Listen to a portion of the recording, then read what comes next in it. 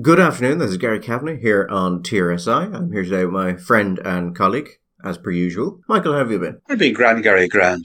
Struggling along, you know. And how are you? Oh, good. We get to talk about one of my favourite topics today. What's that, Gary? Governments fucking up so badly that eventually people do something. Particularly the Dutch and Sri Lankan governments in these cases. Yeah, it's unfortunately not something we get to talk about often enough. Not because governments don't fuck up, because God love them, poor pets, they do all the time. It's that the people don't react. They don't get out there. The Dutch farmers are doing a lovely job, doing what farmers in France historically we've seen doing it, in Germany at times. The Sri Lankans, no, you have to say, Gary, total respect to the people of Sri Lanka. This is what we need. We need more Sri Lankans in Ireland because my sad sense, I don't know, what do you think? Do you think it's possible that the Irish government could fuck us up over so much that we would actually eventually react? Well, I think the difference you have here well, particularly the Dutch case, is that if you just kind of screw people, but slowly, they can acclimatise to it. And then it's just how things are, Michael. It's just the accepted way of doing things. But when you come out with a big, bold direction change, that gives people the opportunity to look at it and go, you know what? I just really don't like that. So it's the boiling frog or the simmering frog theory. You don't put the frog into boiling water, put it into cold water, and then gradually raise the temperature. That seems the way to do it. People will accept nearly anything as just, how things are, as long as it's a gradual transition. So we should probably go into exactly what we're talking about. Both the Dutch and Sri Lankan governments are having a bit of trouble recently. The Dutch case is actually relatively simple. The Sri Lankan case is markedly more complex, but still has some of the common roots of the Dutch protests. And those are interesting roots, I think, Michael. So what's happening in the Dutch situation is this. The Dutch have come out saying that they are going to crack down on pollutants, one of which is nitrogen. Yes. And they are going to crack down on this, Michael. They want a 50% reduction over the farming sector by 2030 in the production of these pollutants. That's nationwide. There are also parts of the country, if you are near particular areas of natural interest, where the reductions are going to be between 75 and 95%. And what this means in effect is that when they say you're going to have to reduce your emissions, that mean you're going to have to cull your herd. And if it's a reduction of 75 to 90%, what they're saying is you just aren't going to be farming anymore. Farming and farmers use a lot of nitrogen. And it's just interesting to one of those little twists of turn. Once upon a time, one of the great laments of Irish farming was that the Dutch, when the nitrates directive was being decided, which basically was how much nitrogen or nitrates farming could use either. Was it per farm or it was per acre? I think it was per acre. The Dutch had sent in their Minister for Agriculture to negotiate, who apparently was a very highly trained agricultural scientist and agronomist, and they came up with a much higher nitrates allowance than we did, which was a source of constant recrimination with Irish farmers. Consequently, of course, because they have a higher nitrates allowance, they have a higher nitrates usage, and therefore, when the cut comes, the cut's going to come deeper, and it's going to massively affect their capacity to farm at the level they're farming at now. On top of that, if you're obviously, like you say, if you're farming either in beef or dairy, you have the problem of emissions. Famously, cattle burp and they burp methane. Although there are people working, Gary, and doing serious science on how they can create cattle feeds that will reduce methane emissions in the burping of cows. The government came out with a couple of things that they would do, and they said that there might have to be mandatory livestock reductions, or farms might have to be given funding to relocate to new areas. And the big idea was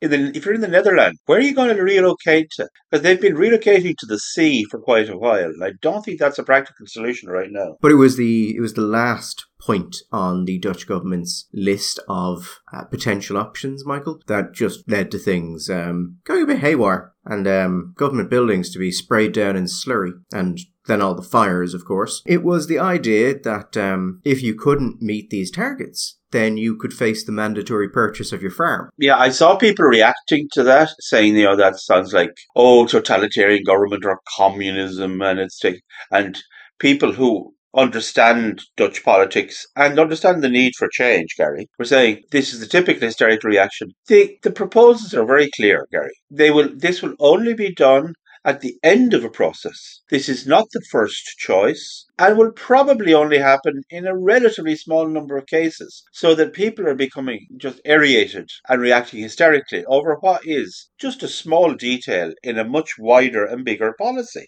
There's just something about the government saying that they will seize your land if you don't abide by these other restrictions that may destroy your business anyway. That just didn't seem to sit well with some people, Michael. Farmers. Yeah. Farmers are funny people, Gary. Farmers are odd. They're very conservative. A lot of these people, you never know, they might be going to church or something, or being married to women, and they find it difficult to deal with change. I've also noticed, Michael, that I know a couple of farmers, and they seem to have some sort of connection to their land. Almost like, even if this wasn't a purely financial matter, threatening to take their land would be received poorly. So anyway, since that point, the farmers have just been spraying buildings with slurry, which is admittedly very funny to see, setting bales of hay on fire all over the place, trying to disrupt supplies to supermarkets of food and other goods, which I can't imagine the Dutch government is enjoying. And then there have been videos coming out of, shall we say, Michael,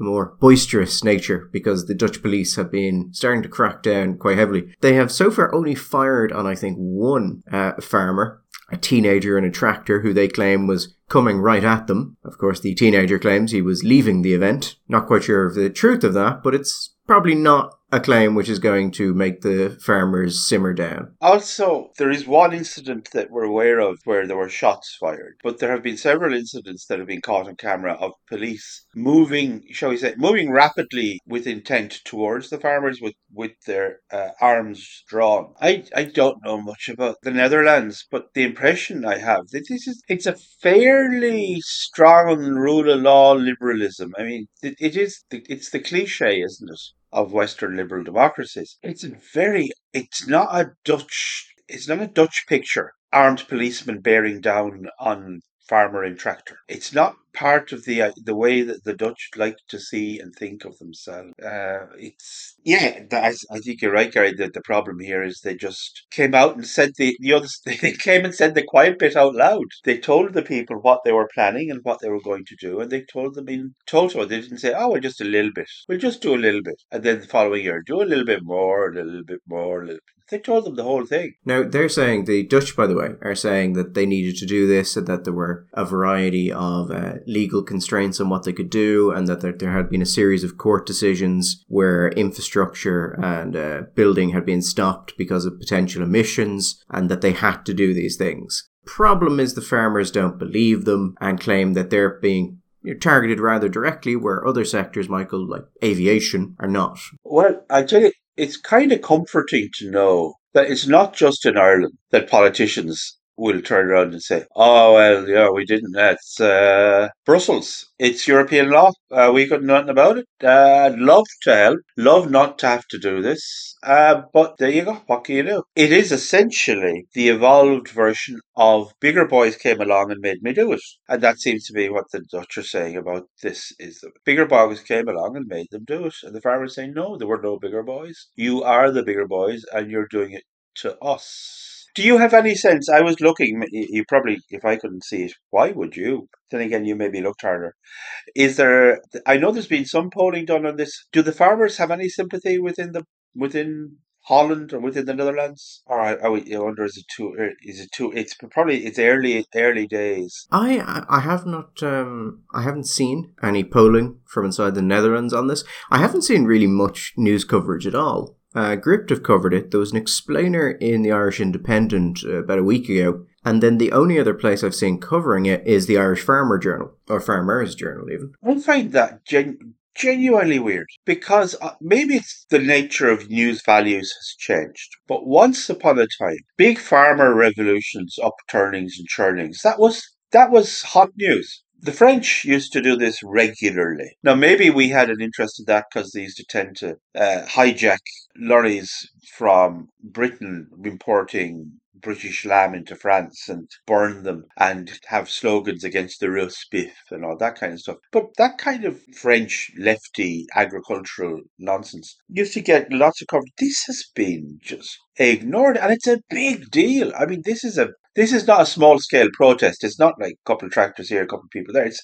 This is really impacting in the Netherlands. And if you were to go on to my Dutch is not great, so I tend to use the English language version of these Dutch news sites. This is the news. This is everywhere, and we have quietly ignored it. I suppose we're probably just too interested in the election of the next leader of the Tory party in England, which has gripped people horribly. It is actually quite interesting, the lack of coverage this is getting. Now, there's some like RTE who've signed up to Covering Climate Now, who you wouldn't expect to cover this because this is a protest, and quite a large protest. I think the numbers estimated at the protest last week were 40,000, but it's a direct result of climate change policies. Or of climate policies. So I could see RTE not covering that because, you sign up to a group whose entire thing is telling you not to report negative things about policies put in place to combat climate change. Well, it's not really surprising when you don't. You say that, Gary. I mean, sorry, hold on. If that were to be true, that would be absolutely scandalous. If RTE were making a choice not to report on the story in Holland because they had signed up to some agreement. I know we know they're the only, I think anyway, they're the only national broadcaster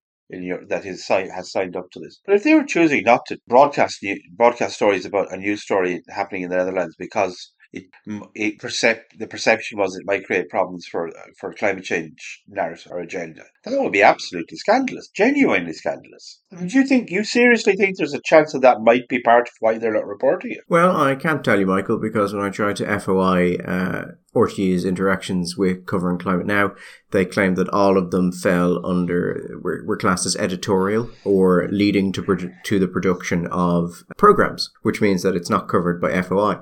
Now, if that's true, Covering Climate Now is having an impact on what RTE covers. And Michael, I've got to believe that RTE were telling me the truth there, as opposed to taking an easy out to ensure that I couldn't FOI any of their correspondences. So if they're telling the truth, then yes, Covering Climate Now is absolutely impacting on their coverage.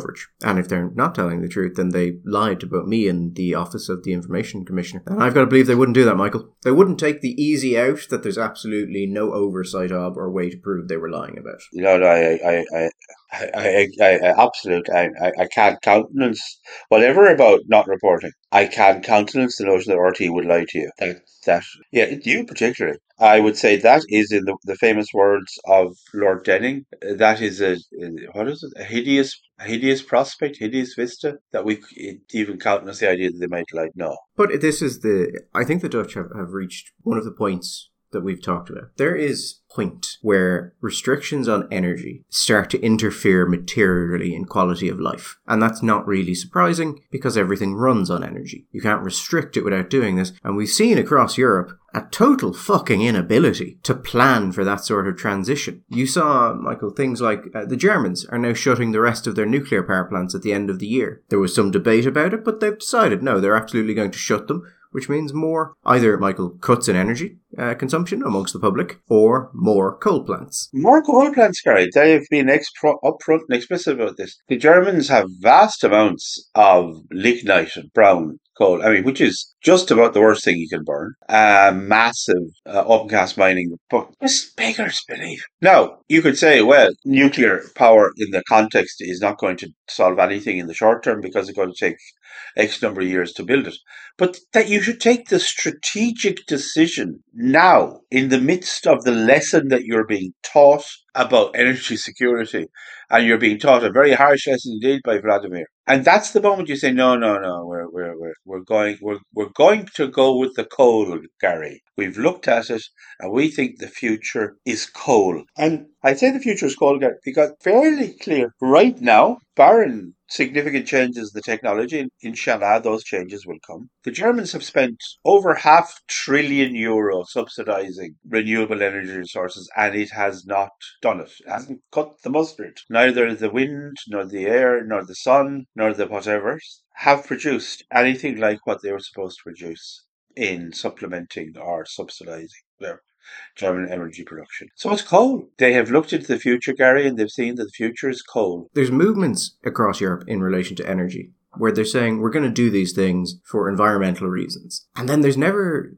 seems to be a follow-on of, and therefore we are doing this to ensure that that transition happens correctly. And we don't, for instance, have to open, a dozen fucking coal plants because we just didn't think this one through. There's a story actually in the Business Post today, and it's about firms preparing for gas rationing in winter in Ireland, and that there may be gas rationing coming in over winter, and that various businesses think they're going to have to shut down or reduce operations. But there's some interesting quotes in it. I'll link this below if people want to read it. Here's a direct quote for it. Sources in the Irish energy industry have told the Business Post that almost nothing is being done to prepare for the potential energy shortages this year, and there is no sense of urgency at government level around the impending gas shortages across Europe. There's almost nothing happening on the ground. There's lots of talk, but I can see no mobilisation to prepare for what's coming down the tracks. It's not correct to say Ireland is unaffected by the gas shortages in Europe because we don't directly buy gas from Russia. We absolutely are going to be impacted by this. Then they talk about a multi-billion euro EU plan called the Repower EU plan, which sought to provide direct supports to member states to build biomethane facilities, gas storage and liquid natural gas infrastructure. These supports included capital gain of up to 40% on such infrastructure. And the quote from the source is, Ireland didn't apply for any funding under the scheme. I've never seen such an opportunity missed in my entire career. It's a terrible shame. And then Pascal Donoghue told the Business Post that economic modelling done by his department shows that gas rationing is one of the chief risks to the economy. Did we not have the government objecting to the construction of a large-scale liquid natural gas facility being built? I mean, that doesn't sound right at all, Michael. Why would a government, in a period where it was incredibly clear that there were going to be issues around gas supply and pricing, do such a thing? Or why, I mean, even worse, Michael, the government could come out and say that it had no real issue with it, but the minister over energy could have directly lobbied for it not to happen in a personal capacity. And yet you're saying that the EU was actually offering grant money to actually develop infrastructure of that nature. And we were saying to the people who were already trying to do that, no, you can fuck off. This is where we are. There was a story in the BBC. This was considered, just to contextualize that, there was a story which on the BBC News. It was one of the first, second or third story of the BBC news site a couple of days ago, talking about how some little town in Poland might be the heart of the salvation of Europe because it is building this massive, big liquid gas storage unit facility, which is going to bringing gas in from all over the gaff. It's particularly important because the United States, as we know, has more liquid gas than it knows what to do with. But more gas, which it's massively cheaper in the United States because obviously they pipe it, but then they liquefy it for export. But it's no use for us because we can't take it, we can't hold it. And rather than say, that's a fundamental strategic lack in the way we're set up as an economy to deal with potential energy shocks. No, we say, no, we don't want that. We don't want that dirt here. No, don't you go building that. Oh my God, these people, it's just... I was talking to a person who works in the fuel business a little while ago, and they would have substantial coal business, part of their business. And they were advising me that if I'm in one of those houses that has fireplaces, to be buying the odd bag of coal, because they say that the predictions are that after September, prices of coal are going to be going 40, 45 and 50 euro a bag. On the government's policy on liquid natural gas, actually, I think it's worth mentioning a little bit more about it, just to explain how to blame they're going to be. So when this government came in, it was part of the programme for government that they wouldn't deal with anywhere that that had acquired liquid natural gas from shale, from fracking. Just not going to be there. And then they started saying things like, there is going to be an ongoing review of this area, and while this review is ongoing, we don't believe that it would be appropriate for any new liquid natural gas projects to begin or to be permitted. Also, if you've never looked into it, the process of actually transporting liquid natural gas is really cool. It's not easy to transport. particularly like across large distances. Makes sense. Process of turning a gas into a liquid and getting that liquid into a boat seems challenging on the face of it. So we are probably going to see more and more of these things. It's already been floated in the Irish media a little bit that the national herd is going to have to come down. Oh, yes. There's one of those interesting things in politics. When there's one side who keeps coming out and saying that we should push in a certain direction, but the other side is either too afraid or just unable to start putting out an alternative viewpoint, the side who are willing to come out and start saying things tend to be able to drag the conversation to them. So the conversation is going to increasingly become about culling the national herd and what's going to happen to farmers. And you're going to start hearing stuff about how, well, most farmers, most small farmers are working other jobs. They're not really depending on the farms. So if those farms closed, it's not like you're threatening their livelihood, Michael. Give them a decent payment and then you shut them down. And everything will become more efficient. And the Farmers Association are going to bicker amongst themselves like fucking children, which is what they do. And they're going to be totally unable to push out a counter message because they can't work with each other. And they have tried on rare occasions, and it's gone spectacularly poorly. Also, Gary, let's be clear. They're not going to find that even if they have a message, who's going to say it? I mean, you've said RTE will have their own particular position on it as a climate issue and their own responsibilities till they've signed up to the agreement. The media, who cares? There's the gap between the urban and the rural, the lack of understanding of the nature of farming as a business. I don't know, even if they had a story to tell, I don't know who's going to tell it for them.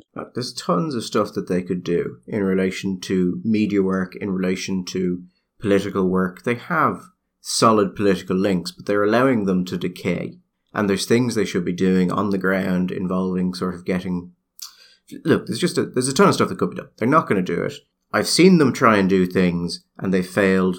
We have talked, Michael, to people in the farming community, in farming organisations, about things that they could do to push back against this, to ensure the viability of their industry over the long term. And you talk to them, and they sit down, they go, those are all excellent ideas, yes, but we don't really want to rock the boat on this. And you're like, okay, well then quietly die, if that's what you want. Yeah. And that, I've met some conservative people, as in, don't want to upset the apple cart kind of conservative. But some of the people heading up these farmers' organisations are just, it's not conservative, it's just inertia. They've never done it, so they're not going to do it because they don't want to do it.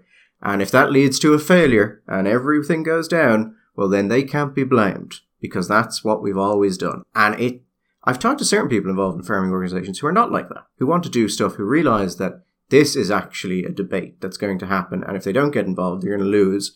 And I can only imagine the incredible level of frustration that those people must have to deal with consistently, because you're talking to people who accept you're right about everything, but are just not going to agree to do something. I think when you say we haven't done it before, therefore we can't do it now, that rings lots of bells with me. With dealing on a couple of occasions.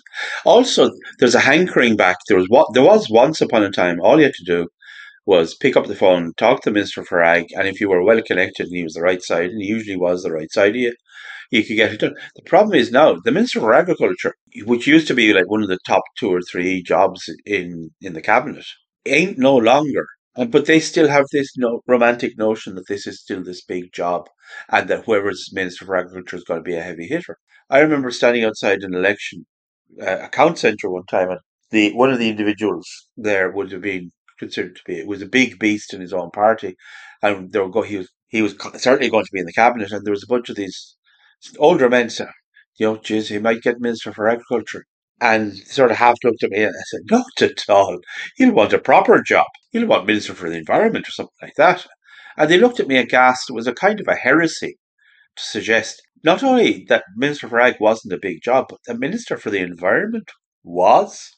And it is much, much bigger job nowadays, Minister for the Environment.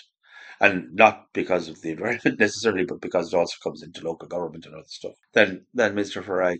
They're stuck in a kind of a nostalgia for former politics and an unwillingness to recognise that politics is gone and they have to go on and try and generate a new way of doing business. I mean, I've run into that directly where you're talking to people about things and there is a sort of but I can call the minister and I can have a chat with him. And, it's very important we have our good relations there. We can't do anything to endanger it. And you have to sort of go, well, yes, that worked for you historically, but it's pretty clear it's not going to work in the future. So you've got some, you'll have some great meetings with the minister. Maybe you'll go for lunch. And won't that be lovely? And in the end, he will fuck you. Because that is what's going to inevitably happen here. And you're going to let it happen because that's just what's going to happen. Yeah. Then again, Michael, any organism that isn't willing to fight for its own continued existence deserves to die. So, if that's what the farmers want to do, that's what the farmers want to do. On the other hand, Gary, do you know where people are trying out a whole new way of doing things and a whole new way of politics? Sri Lanka.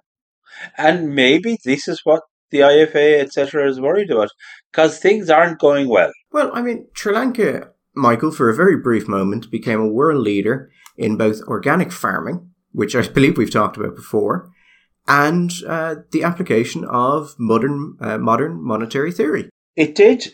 Organic farm and centralized planning, both of industry and agriculture, import controls, monetary controls. It was brilliant. It was fantastic. We all said it was going to be brilliant. It was absolutely fantastic until they started to run out of food and then money. Well, sorry, they didn't run out of money. They've got massive amounts of money.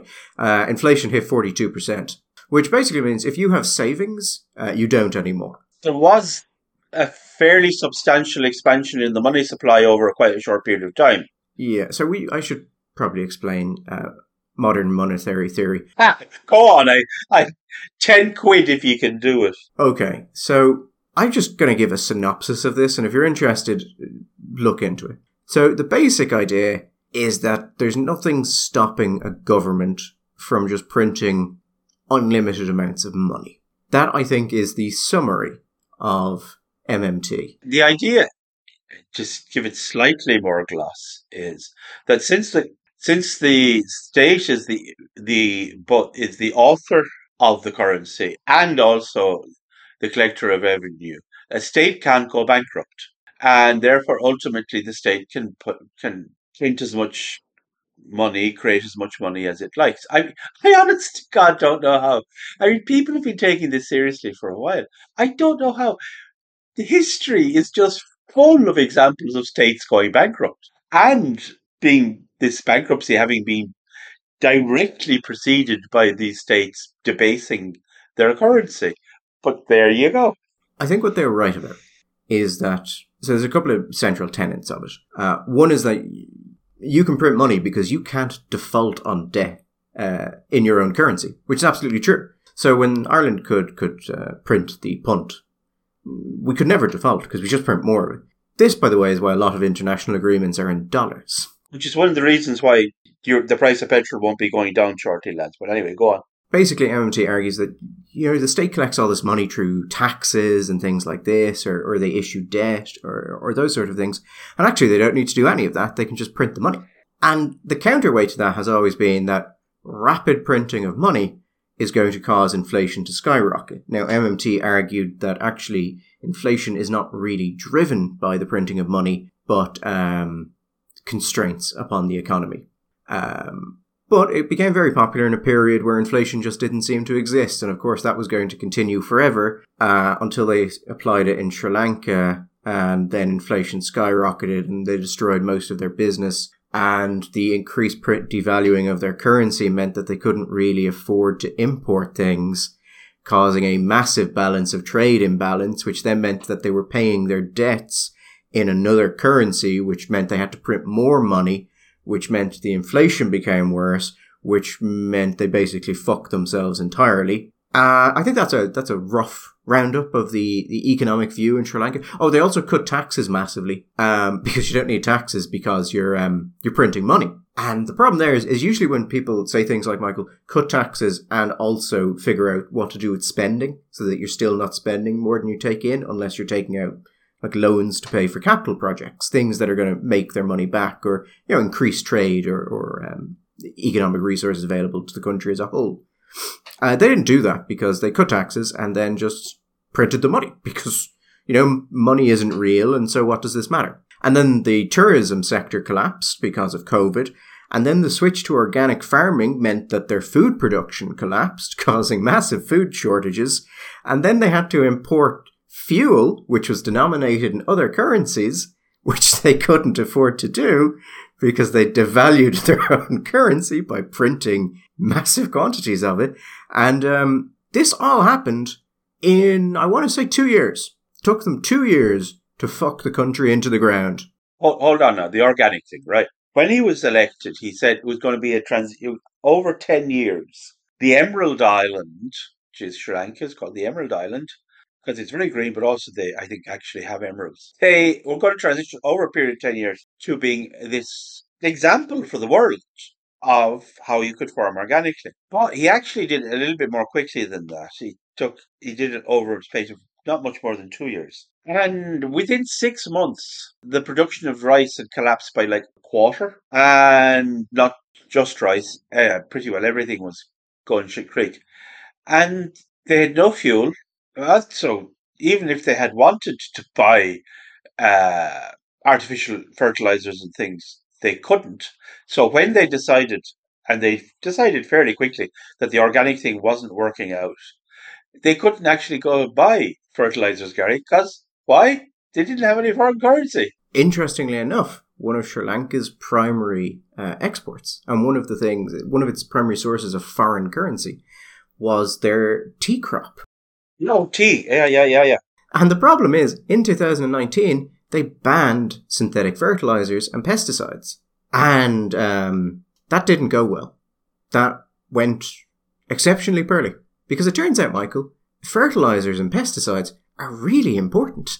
Which is not really surprising to anyone who's looked at, let's say, the work of, any of, the 19th century people who said that the population was going to outpace the production of food and everyone was going to starve to death. Oh, I'm going to starve to death. Yeah. So they partially reversed the fertilizer ban in 2021, but only on key crops like tea. But yeah, they devastated their own their own source of foreign exchange, which then led back into the shit show the economy was becoming. We joke about it, Michael, but this was a move heavily backed by environmental NGOs, the same NGOs who've lobbied consistently against things like golden rice. To be fair to the Sri Lankans, they were assured by very serious, credentialed people that organic farming would not impact on their production, that organic farming would be able to come, if not absolutely up to, but very close to the levels of production that they will get from, shall we say, chemical-based or conventional farming. That was part of the narrative that led up to, and that is part of the narrative generally. The Sri Lankan government was informed by very reasonable people that this was possible and it was workable, and if they did this, that organic farming would prove to be just as productive as farming using what would now be considered traditional methods of fertilizers and pesticides. And yeah, that was total horseshit when they said it. It's total horseshit now. The end result of that is that there are hundreds of thousands of people in Sri Lanka who had comfortable enough standards of living, Michael, who now live in poverty because inflation has destroyed people's savings. The inability to source food and fuel has destroyed people's ability to work, the ability of other industries to actually produce, and it's going to the wall. And it's going to the wall through a series of things that they were told would go well, but which any serious person should have looked at and went, this isn't going to work. Sneery, jeery, sarcastic comments aside for a moment, just reflect. Sri Lanka is it's a poor country. It's not a developed country. It's one of those. It's a country in the middle, getting there. It has significant advantages, but it has disadvantages. And one of the social disadvantages for a long time, as we know it, there was a civil war in Sri Lanka, and that doesn't tend to help your economic development. But what they've done to poor people who were struggling but were saving their money, putting their money by for whatever, maybe to start a business or improve a small business, maybe to get a child a secondary school education, or maybe to get a child a third level education, maybe that cycle of improvement that that aspirational people, and they've wiped these people. That's inflation. I think it was Keynes. Was it Keynes? If somebody slightly unusual set of Keynes. Inflation is a hidden tax. That governments uh, impose on people who save. If you've never spent, if you've never saved anything, if you just consumed what you earn and you just buy, and then the government comes along and creates massive inflation, you're right. And in fact, one of the problems with a society where people are just habituated to assume that they're living with inflation is that you encourage consumption and you actively discourage saving. That kind of prudential approach. It's really damaging. But at a human personal level, they have, in the space of a couple of years, really ripped the guts out of the savings of what some of these people will have been wealthy, Gary. I suspect the wealthy Sri Lankans mostly had their money outside of Sri Lanka and nominated in foreign currencies. That's not usually available to put poor people. Poor people that were just saving the little bit that they could, they've been just kicked in the balls, kicked in the stomach, and it's rotten. And no consequence. But normally I would say no consequences. But there have been consequences. They're Sri Lankan people, even though they are, I think, majority Buddhist, therefore trained and inured to accept that suffering is in part of life. They have been rather un-Buddhist in their reaction to their government's magisterial incompetence, Kerry. Actually, just as an aside, one of my favourite facts about Buddhism, because everyone I meet into Buddhism, nearly everyone, is from the West and tends to be involved in tech or something, upper scale. And they're really big into meditation. The majority of Buddhists do not meditate.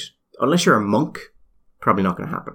Which is one of those things that always really amused me. Get really into Buddhism and meditation. Like, yeah, that's not how that's actually done in the countries to which it is native.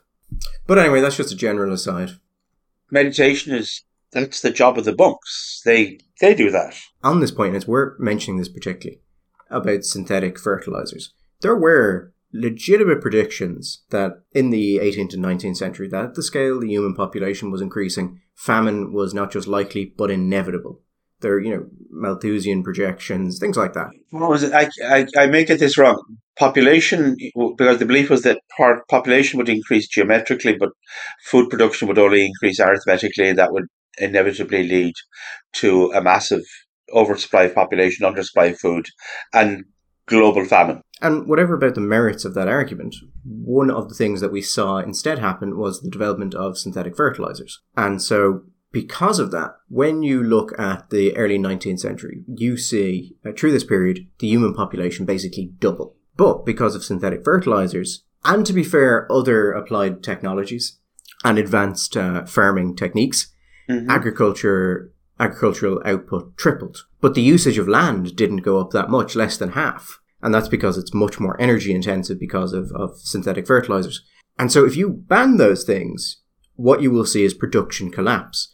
Now, the link there between Sri Lanka and the Dutch situation is that synthetic fertilizers are very heavy on ammonia and nitrogen. Yes. And so this is something that we're going to increasingly see because of environmental concerns. But yet, I have seen no government really come out with a plan for how they can ban the usage of these things or limit their usage of these things in their countries without causing all sorts of problems. I mean, politically, the first thing you have is that there is a political and security dimension to food supply. Because a country that supplies food for itself is more secure than one that doesn't, because one that doesn't can be impacted upon by external facts. And that doesn't, when we say security concerns, that doesn't have to be a war. You can have something like COVID-19, or where you have issues with transport through certain parts of the world, and the food supply is hit. You don't have that if you produce most of your food internally, or at least the staple food. So that's going to be hit. Then you're seeing countries say that, well, we're going to import more food from third world countries or second world countries like Brazil, which on one hand, yes, you can get food more cheaply in Brazil because the production costs are much lower. But the environmental controls also tend to be, shall we say, Michael, a little less or a little more non-existent? All sorts of environmental controls certainly will be. Then you've issues around animal health, where the use of things like angel dust or hormones or antibiotics. Quality of the meat. The quality of the meat. Now, by the way, the quality of Brazilian meat is very high indeed.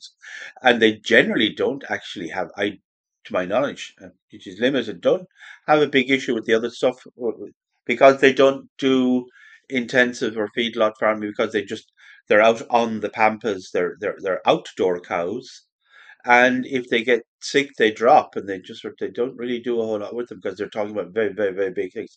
In the United States, it's a very different situation. But there are going to be all sorts of issues, whether around the drugs that might be used, the care of the cattle, the care of animals, and the chemicals that might be used in raising crops. Yeah, you're not going to know. And then you have issues, perhaps if you care about that kind of thing, about that you're buying food, which it's not actually. For years, we used to talk about, McDonald's was cutting down the rainforest in South America because for the hamburgers. I seem to remember reading a while ago that actually the biggest culprit now, and maybe this was just a good joke, but I don't think it wasn't so much that we're losing rainforest for the cultivation of beef, but rather the cultivation of soybeans. Soybeans, very, very, very big business, of course, these days. So there may be other environmental concerns, not just the methodology that we're producing it, but also the effect on the local flora. I suspect part of this, Michael, is less a concern to actually reduce emissions. But when you look at things like the fact, let's say you're taking from Brazil, that then needs to be transported halfway across the world. And that's going to produce a massive amount of emissions that you wouldn't have on an indigenous service. What I suspect is part of what's happening here is the environmental activists are going to push for it anyway because that's what they do. Yeah, and also remember, the environmental activists actually want much, much fewer people on the planet anyway. So if hundreds of millions of people die of starvation, as long as it's not local, they don't really care. I mean, a lot of groups are saying 500 million is our optimum number of the planet. I have enjoyed seeing the Green Party in power because when they're talking about increases in energy price, and that was a primary objective of the Green Party when it was outside power, that these things should increase. And now that they're in government, you've got the other parties freaking out about it, and then it'll just go to Eamon Ryan going, I suppose that might be a bad thing, and we'll definitely look into fixing it, while the other parties just go mental. But on what I suspect is happening in relation to certain pushes to move farming and certain types of production outside Ireland is not that it's more environmentally sustainable, but that it reduces Ireland's carbon output, because the output for the meat we import is going to be measured at source. So we can then say, well, we're doing fantastically on this metric, even though ultimately it may actually increase the production or increase the total emissions, because those aren't being tied to us. So I suspect there is a bit of gaming the metrics here, and that's how they're going to do it. Now, that would be a cynical move, Michael, particularly because you'd imagine the department would be aware, civil servants at least, that doing so might increase emissions when you look at actually the full cost of it rather than just the initial production. Who would do that? Who would look at the full? I mean, and full. How long is a piece? How long is a piece of string? Where are you going to stop? No, the sensible thing is to look only at here where we can look properly. I think that other countries have responsibility for doing their own looking, and we should let them do the looking and leave it at that. And let's just get on with our lives, Gary, and not be asking silly, unnecessary questions. On the issue of foreign currencies, you wanted to talk about oil, I believe. Well, very briefly, I want to just very, very briefly, one thing.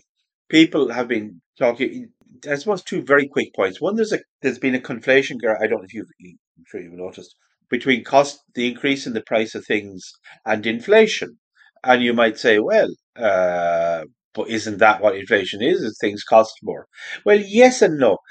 What we're seeing is the increase in the price of things of specific things in the economy are because of a series of sort of local factors. Like we were always going to see a certain amount of inflation and had seen a certain amount of inflation in certain things because of COVID, because you had damped down production, but also at the same time you had you had reduced consumption in some areas, and that had created bottlenecks in production of other things, which meant that you had much lower levels of production. And then as the economies of the world opened up and we got back to normal levels of consumption, but we couldn't get as quickly back up to normal levels of production and things, that you're going to see the problem of certain things becoming scarcer in the face of greater demand, and that would lead the price to increase. But the thing about that is, say, take the price of oil, right? You say, well, that's inflation, and that's always going to. No, what happens is that within an economy, and I'm being very general here because I am a very general kind of person because I'm not an economist. Not even a monetary economist. I'm certainly not a monetary economist. But say if you take oil, the price of oil is based not just on the current demand, but also the expectation of what the demand is going to be in the future. Right now, as the wide expectation is that we are about, and also as prices increase, one of the things that happens when things get dearer is people either stop buying something or they buy less of it. That's a really complicated idea to get behind, I know, but there you go. But the other thing is there's a wide expectation that globally we're heading into a recession. And when recession hits, a couple of things hit. First, you've reduced consumption across the board and you've reduced production. Now, Gary, what does Gary always say is the fundamental driver behind the economies of the Western world? I mean, I want to say energy, but I feel like I've said that about 10 times this podcast. Okay, energy. So, when an economy in the Western world, which is the single most important element of the Western economy, is abundant, accessible, you could even say fungible and movable energy. So, when our economies go into recession and production decreases, consumption decreases, the other thing that happens is a decrease in the consumption of fuel. So, on the back of the widespread expectation that we're all going to go into recession, and on the expectation, and on just the result of the experience of the cost of oil, cost of petrol and diesel, has led to a reduction anyway. The price of oil has been falling. It's been falling for a couple of weeks. It's down from a high over $120 down. It dipped below $100 a barrel. Now you'll have ups and downs around that, but the problem is anybody who's looking for our gear to get cheaper because of that is going to be very disappointed. Because do you know what else has been going down in value, Derry? The euro. Well, the euro relative to the dollar. Relative to the dollar. Now, to be fair, and we always try and be fair here, everything pretty well is going down against the dollar. Sterling is down against the dollar. The yen. We should probably briefly explain why that is happening, by the way. Just very, very briefly. And there's many things that are driving it, but one thing we should mention is the interest rate. So the US Federal Reserve has substantially increased its interest rate. I think it's 1.75%. But 3/4. There was an expectation that it was going to be like a quarter of a point, the first increase, and it was actually a 3/4 point. In this period of time, it's the biggest single increase since 1994. And also, Gary, if I'm not wrong, the Americans were starting off a higher interest base anyway than in Europe. Well, I mean, they started from like the interest rate in America was like 0%, but the ECB the ECB was at what, minus 0.5%, which is something that people and many economists claimed was impossible.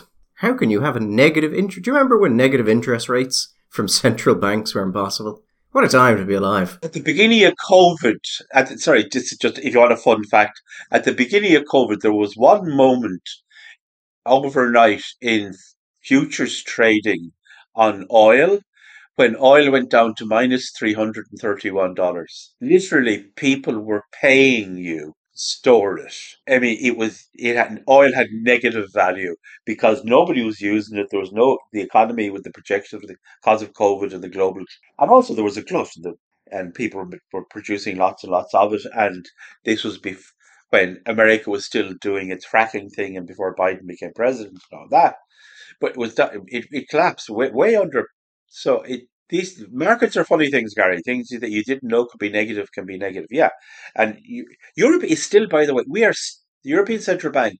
Even though we are now looking at inflation rates at depending where you are, price inflation 7, 8, 9%. We're looking at that. They're still buying bonds. They're still effectively engaged in quantitative easing. Yeah, and what's happening is that because the US is increasing its interest rates, and they're expected, like there's projections that they could be 4 to 5% by the middle of next year. So you're talking substantial increases. That reduces the money supply. It reduces the amount of money that's going to be out there because it's more expensive to borrow. And so you would expect the price of the dollar to go up because there's less of it. Also, what it does is it increases if you buy debt in American denominated debt. The rate if interest rates are negative, right, that means effectively, look, the Swiss did for quite some time. You're paying to keep your money in that. You have to pay Swiss banks to keep your money. They did rather than getting paid interest. As interest rates go up, if you buy American bonds, that the return of those bonds goes up. So when you buy American debt, then there's the return. So it becomes much more attractive as an investment vehicle. If you buy American debt, you get whereas you're basically pay. It's the other way around here. You pay to hold European debt. So and as it becomes more and whatever about what's happened or happening in the world economy, the dollar is still the global reserve currency. When people get nervous, when they don't know where to go, when they don't know, like, I don't know to what extent, but I think also in part, some small part, Gary, the catastrophic collapse in what's the generic word for Bitcoin and Ethereum? Oh, cryptocurrency. Cryptocurrency, sorry. The collapse in the values of cryptocurrencies has reminded people, it's not a bad idea to have your money in something safe. And historically, that has either been, for a long time, either dollars or gold. So the US is bringing up its interest rate because it has, I think, an annual. I think its inflation rate is about 8.5%, which is, after years of basically no inflation, insane. So they're basically increasing the interest rates to try and put a brake on it, to try and bring inflation down. And Europe isn't doing that for, I think, two reasons. One is that when you look at how quickly the EU is growing, the Eurozone economy, in the first quarter of this year, it grew by 0.3%. The US, their economy grew by about 1.5%. So the US is performing 5 times better than the European economy. And the other problem is this. The EU has a common currency, but it doesn't have common financial policies, and it doesn't have common rates of growth. It doesn't have common fiscal policy either. No, it doesn't. And this is one of the actual innate flaws of the euro, that you have a common monetary policy, but not a common fiscal policy. And what that means is that in a situation like this, let's say Ireland economy is overheating, and normally we would just raise interest rates, and that would be the first thing we'd do to kind of bring it to a sense. But Germany's economy isn't really growing. Well, the Germans are going to lobby to ensure that interest rates don't go up because they want the supply of money. And it is an intrinsic flaw of the euro as a currency that this happens. Germans do not have to lobby. The European Central Bank will know, because the European Central Bank sets rates fundamentally for the German economy, because the German economy is a single, especially now, by the way, and not to get distracted. All of these people who are talking about Brexit and so poisonous and talking about these horrible people, what they should be worried about is the fact that the exit of the UK from Europe has left us incredibly exposed to the power of the Germans. And now that you take the UK out, which our economy tended to be more in sync with, the German, Dutch, Belgian, Luxembourg, and French economies tend to be more or less running similarish kind of rates. And if anybody was around when we had the last crash, we were getting interest rates set to deal with a German economy which was growing at like 1.5%, when our economy was growing at 8-9%. And that went on for several years. It created a massive credit bubble, which led to a massive asset bubble, which led to the collapse of the economy. And now a lot of that credit bubble was fed with money from German banks who managed to get bailed out. But that's a sausage for another barbecue. The fact is, the disparities between what was happening in the economy in Ireland and the economy journey led to the disaster here, because it was the disparity of what the interest rates were and what they would have been had we had a central bank. The absence of the UK is only going to make that scenario more likely. And there's another interesting point, I think, here, is that normally when your currency weakens against another country, it increases the potential for you to export to that country because your goods become cheaper in it. However, and this I think is the interesting point here and where this goes into policy, where we are seeing increase in the Eurozone and where we're seeing the primary risk, I would say, of a driver of recession is energy prices. Energy prices drive up the production costs of everything. So you can have a situation now where your currency weakens against the dollar, which means you should be able to export because your goods are cheaper, but the increases in production costs caused by the energy prices mean that actually, no, they become more expensive, which is an incredibly serious situation.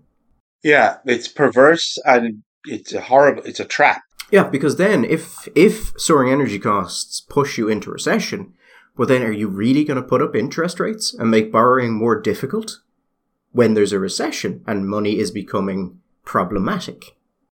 And that's the real hard, yeah.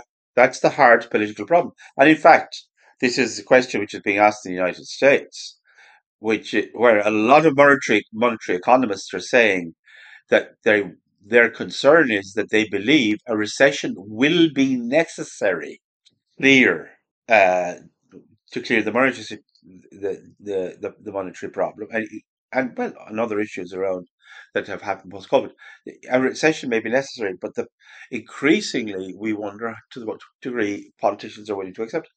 When Reagan and Thatcher, on the back of Friedman and the recognition that inflation is fundamentally monetary, not another phenomenon, had, shall we say, the intellectual conviction to stick with it and say, okay, we're going to have a recession. And everybody, and the response was, and I suspect would be again, that this was just cold, horrible, nasty, cruel, callous right wingery, rather than recognizing that, you know what, we should never have been here in the first place, lads. And if you had done your jobs, we wouldn't be here. But sometimes you're going to have to go through some horrible medicine if you're very, very sick. Yes, it would have been much better not to have got this fucking sick in the first place. Yeah, and then you have to kill off the coal mines and you are forever vilified for it, despite the fact that those things were a total basket case and just weren't working. They were eventually going to collapse. If you had allowed, but that was and absolutely, there was no reason for the north of England, there are intrinsic reasons for the north of England, the Midlands, to be poor. If there had been just the normal process by which they had transitioned from one industry to another, the north of England had been vastly wealthy back in the Victorian periods for very long periods of time on the back of manufacturing, which was built on the back of cheap access to cheap energy, which was coal. That should have been allowed to transition. That should have been allowed to happen in a normal, and orderly way. And as one closed, something else would open. There's no reason why that would happen. Why wouldn't that have happened? That's what happens in economies when they're just allowed to develop. But no, that was at a moment when on the back of Keynes and others, this notion of no, the government had to intervene. Well, it's also difficult in a democracy because if an industry closes, that region could be quite negatively hit. And there are people who lose their job who are never going to get another job because either they're too old or they can't change to whatever comes after. And it's always difficult, Michael, to tell, is this something that's legitimately coming to its end, or is this something that if we subsidise could grow again? And those are all difficult political questions, even if you take the democratic part of it out. But once democracy is involved, you're hitting voters. And they're not going to like that. You're talking as if one day an industry will close. No, that's not the way it happens if you don't interfere. The industry doesn't close. A small part, the industry in some places gets smaller, in other places it doesn't, and then it will die over a period of time. And so you don't get this massive stochastic shock where everything is gone within the space of 5 or 6 years. Bang, it's all I closed. think that depends on the sector, and I think it depends on the company. But in coal mining, if you're taking in the particular case of coal mining, that's what would have happened. There were pits that were profitable, there were pits that weren't profitable. There were pits that would have been able to maintain at a certain level, other that wouldn't, and you would have gone on. And also you would have also given people the what has historically happened within economies. You've given people indicators, messages saying, listen, this is not the job to get into. I know your grandfather, we had thought that the coals would be forever. This is probably not going to be forever. So maybe let's look at doing some other stuff. The market will send you signals. The market wasn't allowed in this case. No. The signal that people were sent was the mines would be there forever. They would be open forever. And that was wrong and also morally wrong and cruel because eventually you run out of money. You run out of road. You can't do it anymore. This idea, by the way, that old businesses should die and that new businesses will grow from them, and that there's a sort of cycle, is a concept called creative destruction. It's one of the most important concepts for capitalism. It's also why in America you see things like fire at will laws, things like that. Part of it is because of a, shall we say, enhanced belief that business owners control the direction of their company. But it's also a belief that if you can fire people very easily, you're more likely to hire them in the first place. And then it's more easy for people to get jobs. Now, the trade-off is you decrease the security of long-term employees. But I've dealt with this personally where you're looking to hire people. And you have to take into account, well, if they don't work out, there's all of these issues we have to deal with. And, maybe if they don't work out within a probationary period, you can easily get rid of them. But then you're like, well, what if, revenue goes down and we have to consider downsizing? What are the difficulties we run into? And it can stop you bringing on people that you might if you could more easily get rid of them. And I've had that experience myself. This is not an academic question. This is absolutely established in real life. When Italy overtook the UK, I think it was the economy whenever back in the 80s, and the G5 had to become the G7. One of the questions that economists became interested in was why, in comparison to other large developed economies, did Italy have so few global level brands, global level companies? I mean, you had Fiat, it had Luxottica, it had maybe, I don't know, something in the white goods like Zanussi or Electra, whatever it was. There were very, very few in comparison. And Italy had a disproportionate amount of its economy based on what the Germans called the Mittelstand, small, medium-sized companies. And survey after survey has been done, and Italian law is absolutely fucking Byzantine when it comes to labor law and how you can fire and who you can fire and who you can't fire and how fired they stay and are they really fired or are they in a spec sort of like a purgatory. It's a bit like purgatory. You're not fired, but you're not working, and the obligations the employer has. Things like holidays, the amount of the canteen space, literally. I mean, the kind of food that you might be serving. And if you can stay, for example, under 20 workers or under 50 workers and so on, you can avoid a lot of these responsibilities. And it's well known that within the Italian economy, companies that should have and could have grown strongly and become middle-sized international companies don't do it because the people that have who run them look at them and say, "Oh no, no, no, no, no! I'm making a very nice living. I have my house here. I have a house on the lake. I have a villa in Sardinia. We have very nice cars and very nice holidays. What do I need? I don't need any more than this. I don't need to. I don't need that hassle. It's a very, very practical and well established way of stymieing growth is by the introduction. Now, after that, you can make your own decision as a civilization, as an economy, where you want to balance that. Do you want to have it absolutely, you know, cowboy Roy Rogers frontier style, everything goes, or do you want to have it Soviet style / Italian style, French style. Probably we have a reasonable balance in Ireland, but we're moving the other way. We're moving too far the other way. There are lots of companies, lots of people who are employed under contracts, and the contracts give them significant protections and will specifically outline those circumstances in which they can be dismissed. So It's interesting that the employment laws can stop people being hired, but provide security, and yeah, you can balance that. Tax, I don't think we really talk enough about the potential disincentives of tax systems. Like, I know I've considered doing particular pieces of work, and you look at how much you could charge, and you're like, fantastic. And then you realize, okay, well, depending on how I do this, there may be business taxes involved. There's definitely going to be income tax involved. So even just income tax, whatever you're charging, reduce that by 52%. yes, I know, Gary. And then you get on the phone to me and give out for 15 minutes about the fucking state of this Irish economy and the tax system, and it's no bloody incentive to work. Yes, yes, yes. I recognize that. I'm not sure if it's really something you notice if you work for a steady paycheck because it's built in.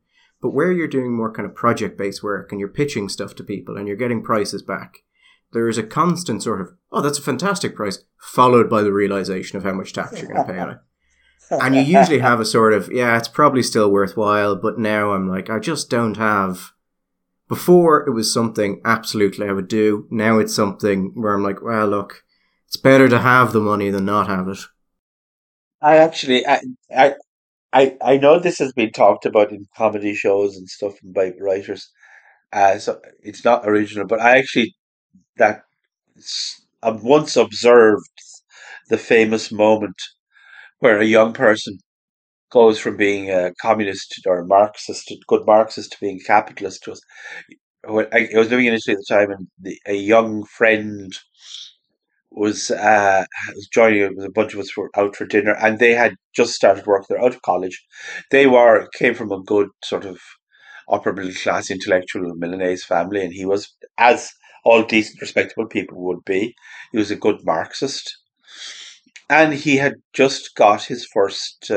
He actually got a wage, like a proper old. It was like an envelope with a little thing. I don't know if there was actually money in it. I don't think there would have been money. Maybe a check, or it was an indication of that he had been deposited into his bank account. But it was his wage slip, and he was all excited because he was now finally going to be financially independent of his parents. Not that he wanted; he was going to be. He was going to live at home and take all whatever they gave them, but notionally. And he opened it up and he looked at it. He said, "What's all this? What? But I was, and then, and he had been told that his tax rate would be applied at whatever, and he thought that was it. But then there was like there was his pension, his imps for his pension and for the health levy or whatever, all the other shit. And he looked at the bastards, the even bastards. And I thought to myself, we are watching that wonderful moment where the little bird, or maybe it's the pupae, whatever, that pupae, that moment when it goes from Marxist to capitalist, when they realize the bastards. And forever after that week, he was going to go around looking at people who were getting pensions or whatever, thinking, "You're robbing me, you bastard." It is a lovely moment. Eventually become one of those people who hears like the government is going to give an additional double payment to social welfare recipients this year. And you don't say anything, Michael, because you accept that some people need social welfare. But inside you do kind of make a sort of noise. Yeah. And that's the moment when you secretly become a Tory. Deep in your dark Tory heart. Anyway, I think it's a lovely, lovely day out there, I believe, and I think we should release the people out into perhaps to go to the beach and have a cornet. And we finally got around to talking about economics. And economic theory. It was bound to happen eventually. Monetarism and monetary theory, and also a little bit of the Austrians. We need to bring on Ger Casey to explain how inflation is theft. And you even quoted Schumpeter with your creative destruction. Schumpeter wrote the best book on Marxism ever produced. Schumpeter was a weird guy, but actually, He was a very weird guy. But the older I get, the more I think Schumpeter actually, you know what, got it almost all right. Anyway, we shall be back on Sunday. Mind yourselves in the intervening period. And yes, before I go, Michael is absolutely right. And if you want probably the most correct economic take on, well, economics, yeah, that is who you want to read. He was pretty dead on. Hopefully not about how things will end. Yeah, I don't know. He even called the emergence of the NGO class, which is very impressive, considering when he wrote NGOs didn't really exist. Didn't really exist, yeah. It's incredible. He saw that one coming. Anyway, we will be back next week. Bye. All the best.